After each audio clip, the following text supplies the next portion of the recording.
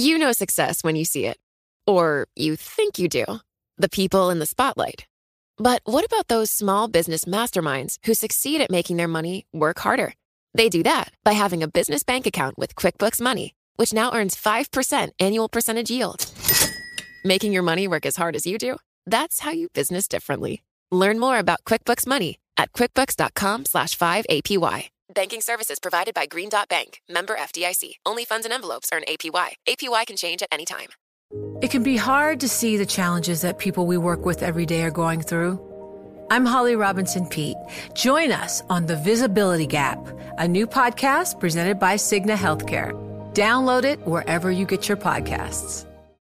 I'm Alex Rodriguez. And I'm Jason Kelly. From Bloomberg, this is The Deal. Each week, you'll hear us in conversation with business icons. This show will explore deal-making across sports, media, and entertainment. That is a harsh lesson in business. Sports is not as simple as bringing a bunch of big names together. I didn't want to do another stomp you out speech. It opened up so many more doors. The show is called The Deal.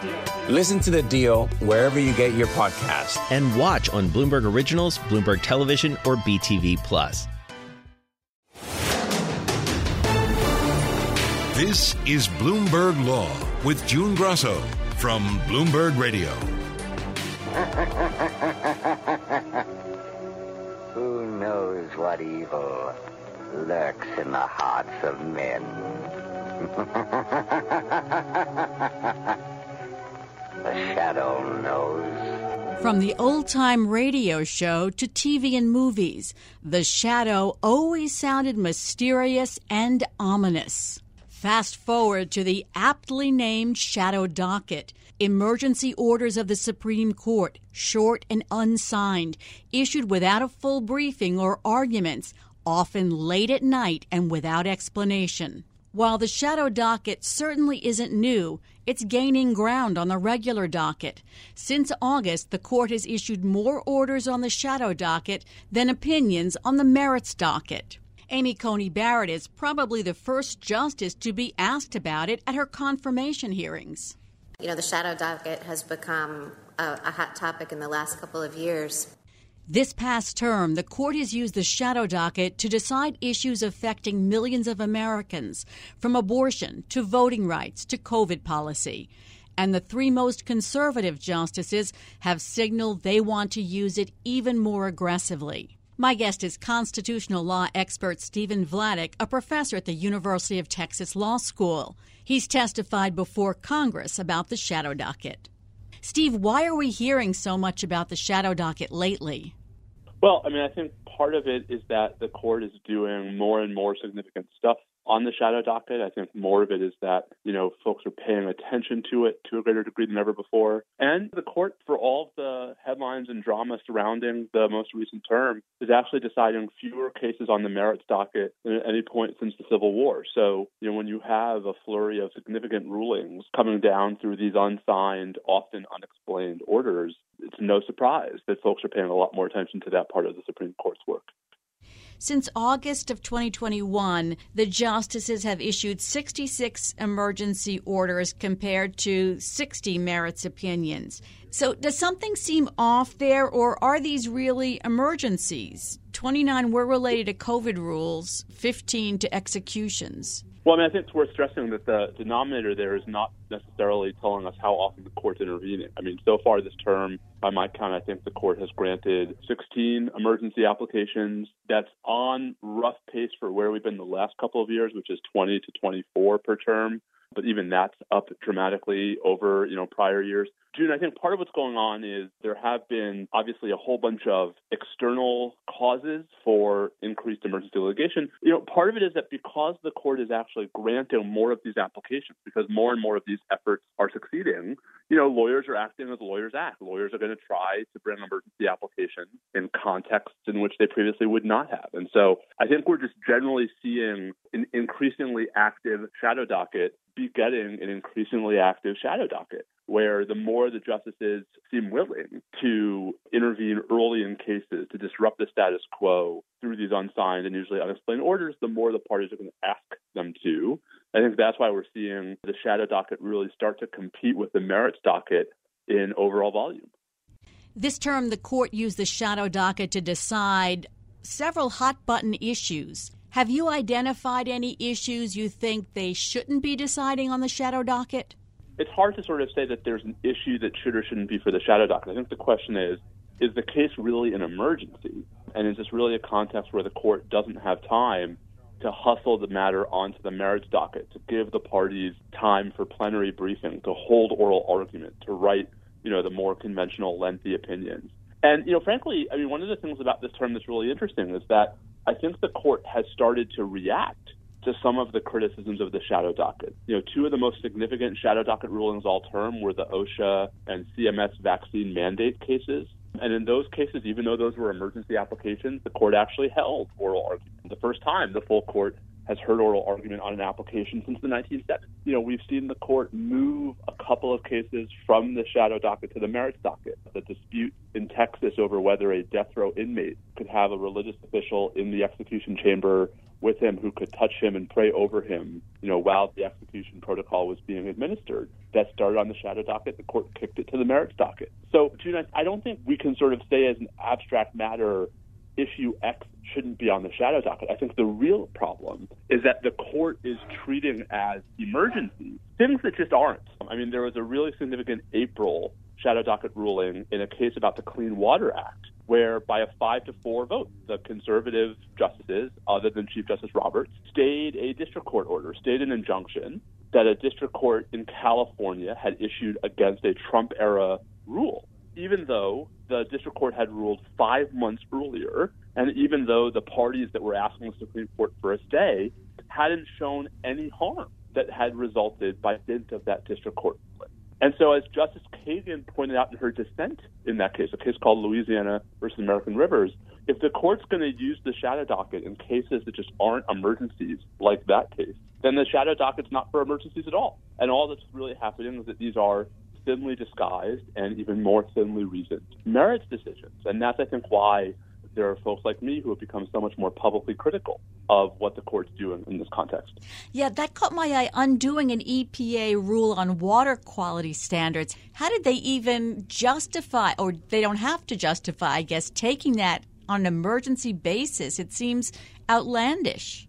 And this is exactly where we are. I mean, I think that case is such a perfect crystallization where hard to see what the emergency was, given that it had been 5 months since the district court had ruled. Even if, right, the court was sympathetic to Louisiana's claims on the merits, the district court had misread the Clean Water Act or had misapplied relevant precedents about administrative law.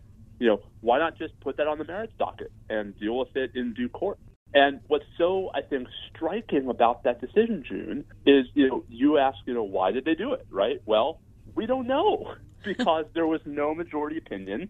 There was no concurring opinion. We know it was 5-4 only because 4 justices publicly joined in the dissent. And not just the 3 Democratic appointees. Chief Justice John Roberts joined Justice Kagan's dissenting opinion, which called out the majority for, in Justice Kagan's words, abusing the shadow docket. So I think what we're seeing is more and more public awareness of a trend that really started in 2017. And the Clean Water Act case is especially, I think, galling, because the decision came just 2 days after Justice Barrett gave this speech at the Ronald Reagan Presidential Library, where she says, if you really think we're politicians in robes and not judges, read our opinion.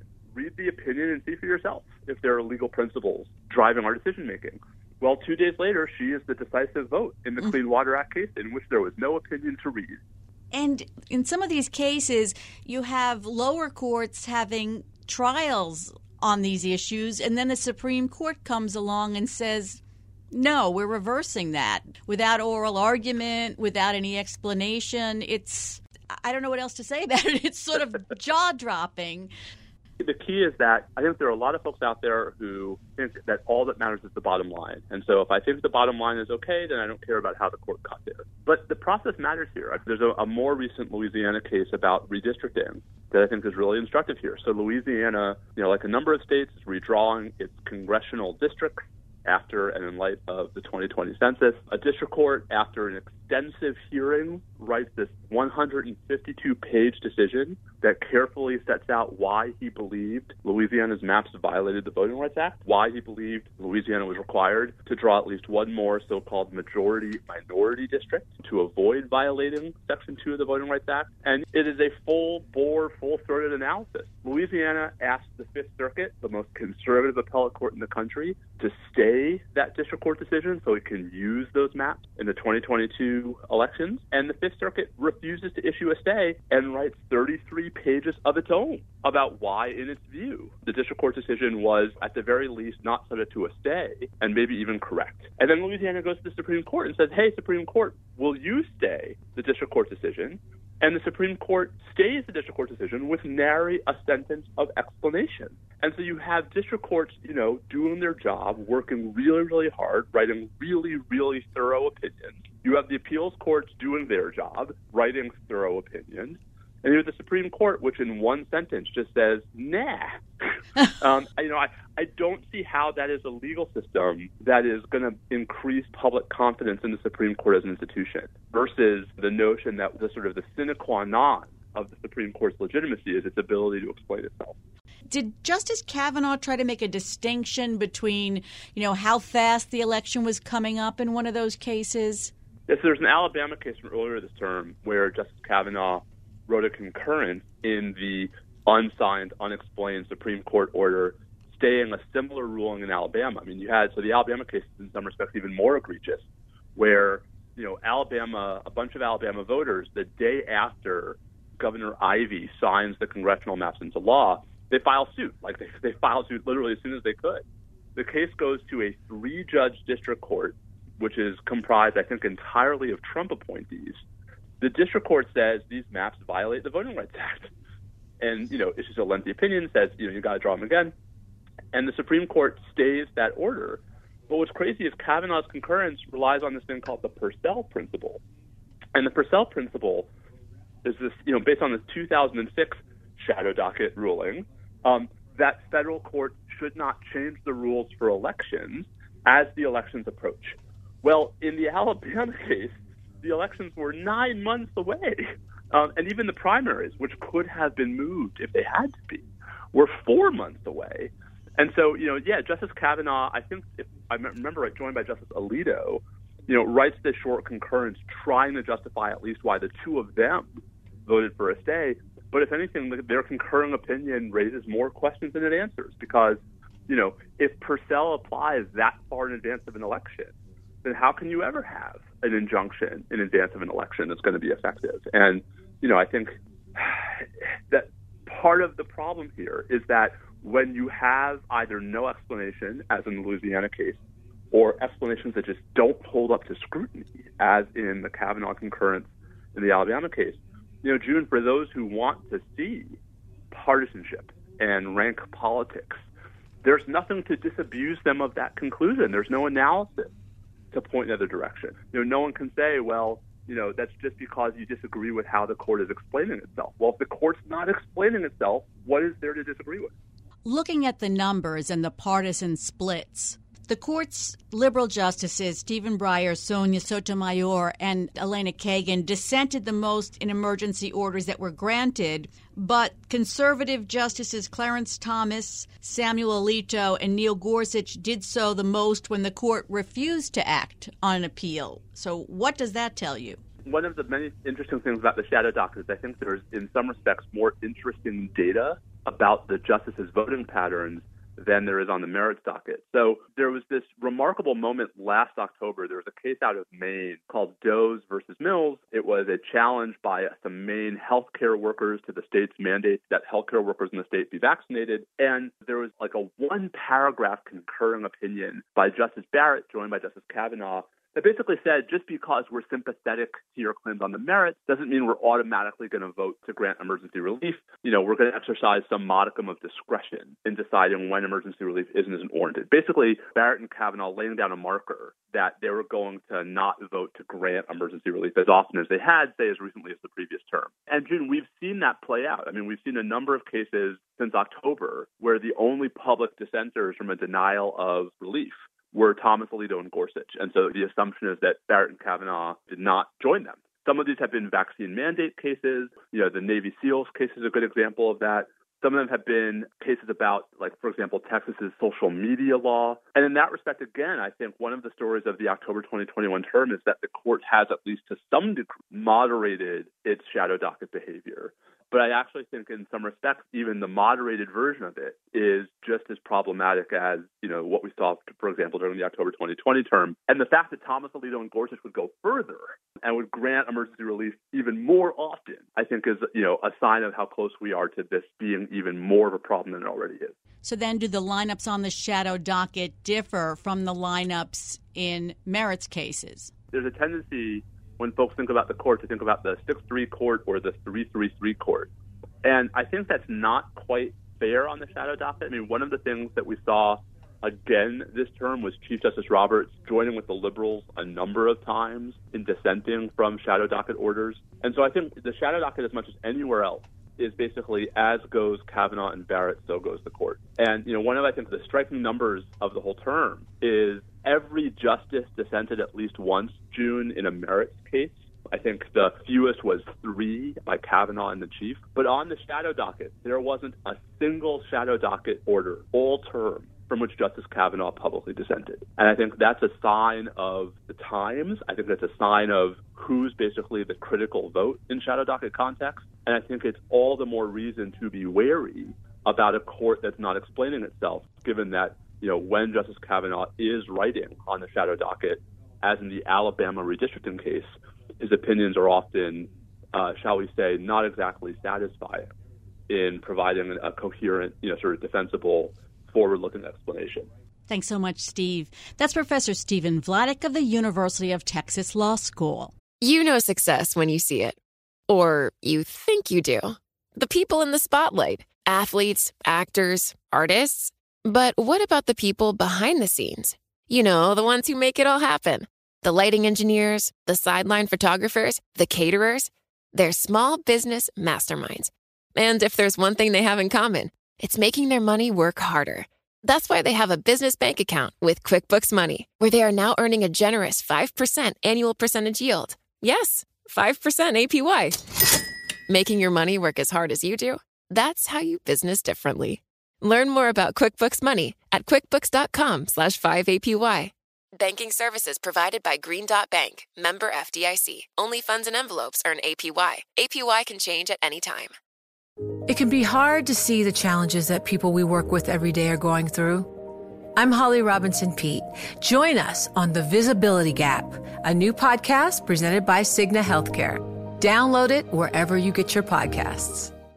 Success is more than the final destination. It's a path you take one step at a time. It's discipline, it's teamwork, and it's the drive and passion inside of us that comes before all recognition. It's what Stifel's been doing for over 130 years. Quietly, yet strategically, Stifel's become one of the fastest-growing wealth management and investment banking firms in the country. Our financial advisors go beyond traditional wealth management to provide clients with direct access to one of the industry's largest equity research franchises and a leading middle-market investment bank, because success is the drive it takes to keep climbing, the passion to keep investing, the best of each of us made better by the best in all of us. And that is where success meets success. Start your journey at Stifel.com. That's Stifel.com. Stifel Nicholas and Company Incorporated, member SIPC and NYSE.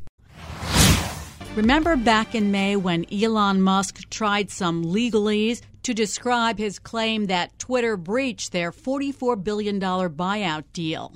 It's a material adverse misstatement. If they in fact have been vociferously claiming less than 5% of fake or spam accounts, but in fact it is 4 or 5 times that number, or perhaps 10 times that number, this is a big deal. It is a big deal, but the Delaware Chancery Court is treating it just like any other big deal it handles. And the indication is that the judge doesn't think that counting bots is the main issue. Joining me is Eric Talley, a professor at Columbia Law School. So, Eric, Musk lost the first round in court. The chief judge, Kathleen McCormick, put the case on the fast track with trial scheduled for October. What do you think is the real reason Musk wanted to delay until February, or was it delay just for delay's sake? Yeah, I think there was definitely a part of the strategy that really just wanted to create additional uncertainty. I think a lot of people who have tried to size up this case suggest that Mr. Musk is sort of fighting an uphill battle right now. I think the idea, was probably first and foremost just to elongate the clock so that possibly more information could come out, so that there would be greater possibilities to mine into the spam account and bot account data and possibly, pull a rabbit out of the hat where a rabbit really hasn't been there thus far. Now, there's a second possible reason to try to elongate the proceedings, which is that Mr. Musk's own financing by its very terms expires in the spring of 2023. And if the financing expires of its own terms, that could potentially change a lot of the potential remedies that are available. It could make it harder, for example, to have a specific performance decree when there's no longer any financing in the picture. Briefly, what were each side's argument for Twitter for why it wanted an expedited trial and Musk for why he wanted, till February? Yeah, I think the Twitter account was relatively unsurprising in terms of where Twitter's lawyer Bill Savitt was going. To the expediting of a trial in a large commercial litigation case is actually pretty frequent in Delaware, particularly when it comes to these so-called busted deal cases. You basically have to say, look, we've got what's known as a colorable claim, which is a pretty low standard, because we've alleged some things that if we improve them, they're gonna hold water.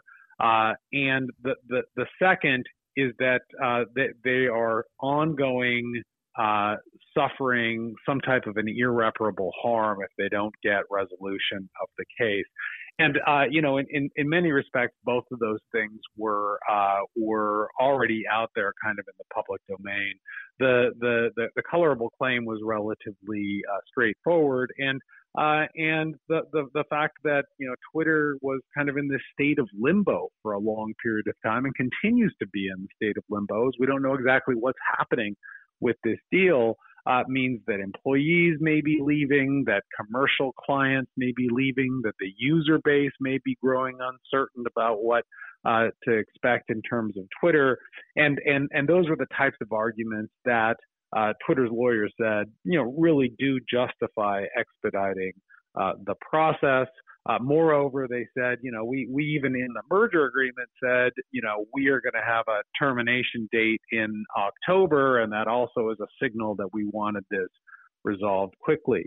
Musk's attorneys, somewhat unsurprisingly said, well, we really want to make this case about how do you measure bot accounts. Now, there's a big issue about whether that's even going to be a central aspect of this case, because the contract itself doesn't really even talk about bot accounts. But certainly, Team Musk has been trying to inject that into the picture, and to the extent they can, Musk's attorneys argued, this is going to take a long time to try to vet all this data, to try to bring in experts, to try to understand what's going on with the data. And so, somewhat unavoidably, I think Musk's lawyers, kind of had to make the issue of, measuring bot accounts something that they could convince the judge was sort of a foreordained challenge in this case. And then the second thing that they argued is that don't read too much into this October termination date that we got into the contract, because if you look into the terms, that date just continues to get moved forward and pushed forward if there's litigation around this deal, which there now is. So really the real deadline is the deadline for the financing in the spring of 2023. And neither of those is a terrible argument. I think there is a sense in which, the allegations about bot accounts, even though they are in many ways peripheral to the contract, Musk's attorneys are definitely going to be trying to concentrate on that. So there are going to be additional arguments about that. And the attorneys for Mr. Musk were actually pretty good, I think, in taking a little bit of the attention off of the idea that we had to settle everything by this October termination date. Just that, the terms of the contract were a little bit more flexible than that. Did the judge give Twitter everything they were looking for? She largely gave the Twitter attorneys what they were looking for, but not quite. She said, look, the proposed schedule that the Twitter attorneys have put forward is somewhat aggressive relative to what we've seen in past practice. She sort of surveyed other cases that, had been filed in similar situations and said, look, these other ones, they're big, they're expensive, they're complicated, but we still are able to get them done between, 60 and 90 days. And that's what I'm going to apply here as well. I don't see any reason why we have to use a different set of rules than has applied to these other cases. We now know how to adapt to COVID. If there's a spike in infections and we have to do things over Zoom, we know how to do that as well. So I have great faith, Chancellor McCormick said, in the attorneys and the experts and my staff to pull this off just the way that we pull off any other type of busted deal case in the usual course of conducting our business. And that was significant, I think, for a couple of reasons. One is that it does sort of suggest that Delaware wants to get back to its usual routines because it views those as being important for everyone who has an interest in Delaware law, in large transactions, and applying Delaware law to it.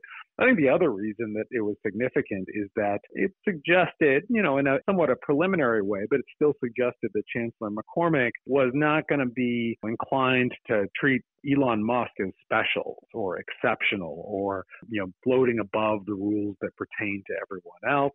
He's going to get exactly the same type of justice that anyone else would. So with Twitter, and we're going to, see how this plays out over the next couple of months. So in many ways, the day was a good one for Twitter, not so good for Musk, but it was a very good day, I think, for the Delaware court system as a whole. Did Chancellor McCormick give any hints about how she views this deal or what's important in the case? She was appropriately pretty guarded about expressing opinions about the underlying merits of the case. There are potentially a few things that do seem to leak out a little bit. She did specifically say that, this looks like it's the type of case where specific performance would be appropriate, that money damages, wouldn't compensate Twitter for all of the pain and harm and lack of closing this deal. And so, to the extent that there is and has been a debate about whether Chancellor McCormick would be friendly to Twitter's requested relief of an injunction forcing the closing of this deal, I think she did sort of tip her hand a little bit to say, yeah, that looks like it would be an appropriate remedy in this case. And so, there was a little bit of a sort of movement, at least in terms of people's predictions about whether she would embrace that or not. I think the second thing that is much more implicit that comes out is that now that she has put these parties on, a leash that's only a couple of months long to do all of their expert discovery, to do all of their depositions of the fact witnesses, to do all of their document review and all of their data review, it suggests that the bot counting exercise is going to have to be somewhat more limited than what Team Musk wanted. You're not going to be able to, pull out just mountains and mountains and mountains of data and be able to go over it and reach definitive conclusions about it in a couple months' time. These things, do take time for a full-blown review of the data. So it is at least a little bit suggestive that Chancellor McCormick is probably going to cabin the fishing expedition for bots a little bit and quite possibly concentrate a little bit more on exactly what was Twitter putting in their securities disclosures. They weren't writing about specific numbers of bots. They had a rough estimate, but much of it was just sort of describing how they went about auditing their own system. And that's the thing that is most testable in terms of whether those disclosures had fraudulent statements in them. Did they actually audit their bot system? Did the process that they have cohere with how they described it in their filing? Twitter said that Musk willfully breached his obligation to make his best efforts to close the deal. Is that the standard? Is it best efforts? Well, they put a standard into the contract itself, which puts a duty of best efforts on Mr. Musk. There is a parlor game in Delaware law, and there has been for many years, about how courts should interpret various terms that use the word efforts. And there's a whole different set of lists of them. Best efforts, reasonable efforts, commercially reasonable efforts, commercially reasonable best efforts. The list goes on. And in some recent cases, the Delaware courts, haven't been willing to pick nits between those various types of provisions. They've, basically said, look, you've got to demonstrate that you have tried. And if there's evidence that you were either not trying or trying to sabotage the deal, that's going to violate your efforts obligation. And Twitter here, I think, is on relatively solid ground, at least given the facts that are out there publicly, that Musk not only was, very quickly trying to backtrack on the deal, but was even sort of engaged in, trying to get, the SEC to investigate Twitter and was, disparaging, various employees and managerial actors within Twitter. A lot of those are public events that are going to be, going to make for pretty good, documents and demonstratives in a judicial proceeding. And so the key thing that Twitter needs to demonstrate is that it was Musk who breached this contract, not just by pulling the plug by claiming he was going to terminate it, but by doing a bunch of this stuff, all through this process. Musk's team is going to try to demonstrate that no, it was Twitter that breached the contract because Twitter wasn't giving him all the information that he kept requesting and requesting and requesting. And Twitter argues that, we were complying with our obligations, but our obligations gave us some judgment about, how granular we were going to have to be in providing him with information. And so what does this expedited schedule mean for the legal teams here? For both sides, this is now kind of an all hands on deck moment. So it would not be surprising to see delivery trucks with Diet Coke and Red Bull backing up to the law firms that are having to push forward with all kinds of depositions, document review, expert reports, and so forth. But this is not unusual in Delaware, even for large, high-profile cases. There are a lot of these large, high-profile cases that end up taking this fast track to final adjudication. In fact, that's part of what Delaware advertises itself as providing for big transactions in which delay might mean death for the transaction, or uncertainty is, one of the worst things that you can have, and prolonging that uncertainty is even worse. So there's a sense in which, there's a big transaction, but it's not an overly complicated transaction. In fact, a lot of the aspects of this transaction, pretty much didn't leave very much to chance. And so, the both sides are going to be spending a lot of effort to try to make out the best case that they can. But this case, the facts of this case, the way that this contract works, doesn't suggest that it's going to be, rocket science to be able to pull this off. It's definitely the case that the parties are going to be working very, very hard. But these lawyers have gotten to the finish line countless times before in cases that had similar sets of facts, though not necessarily the huge size and big personalities that are involved here. Finally, you've been thinking that Twitter had the advantage here. Do you still think Twitter has the advantage? Yeah, I think that, Twitter seems to have been in the driver's seat even going into this proceeding. The fact that they got pretty much what they wanted in terms of a shorter timeline, playing the delay game was going to feed into the Musk team's sort of best case, and they didn't get that. So if anything, the decision by Chancellor McCormick, strengthened Twitter's position in this deal. And we're going to learn more, and the parties themselves are going to learn more as they go into this very, very fast-paced of discovery. And it may be that their own views about the case start to converge with one another. And we may see a settlement here. The personalities are big enough, however, that, this case could end up going all the way to litigation, which would, happen in the last half of October. But that also is going to be a fairly quick trial, 5 days that are being calendared right now in the last couple of weeks of October, it looks like. Thanks so much, Eric. That's Professor Eric Talley of Columbia Law School. And that's it for this edition of the Bloomberg Law Show. Remember, you can always get the latest legal news on our Bloomberg Law podcast. You can find them on Apple Podcasts, Spotify, and at www.bloomberg.com/podcast/law. And remember to tune into the Bloomberg Law Show every weeknight at 10 p.m. Wall Street time. I'm June Grosso, and you're listening to Bloomberg.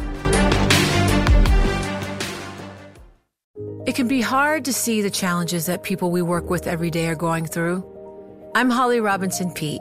Join us on The Visibility Gap, a new podcast presented by Cigna Healthcare. Download it wherever you get your podcasts. Join Bloomberg in San Francisco or virtually on May 7th for The Future Investor, Data-Powered Transformations. This 2024 event series will examine how data is not only playing a pivotal role in investment decisions, but serves as a driving force behind the construction of innovative, investable enterprises. This series is proudly sponsored by Invesco QQQ. Register at BloombergLive.com/futureinvestor/radio.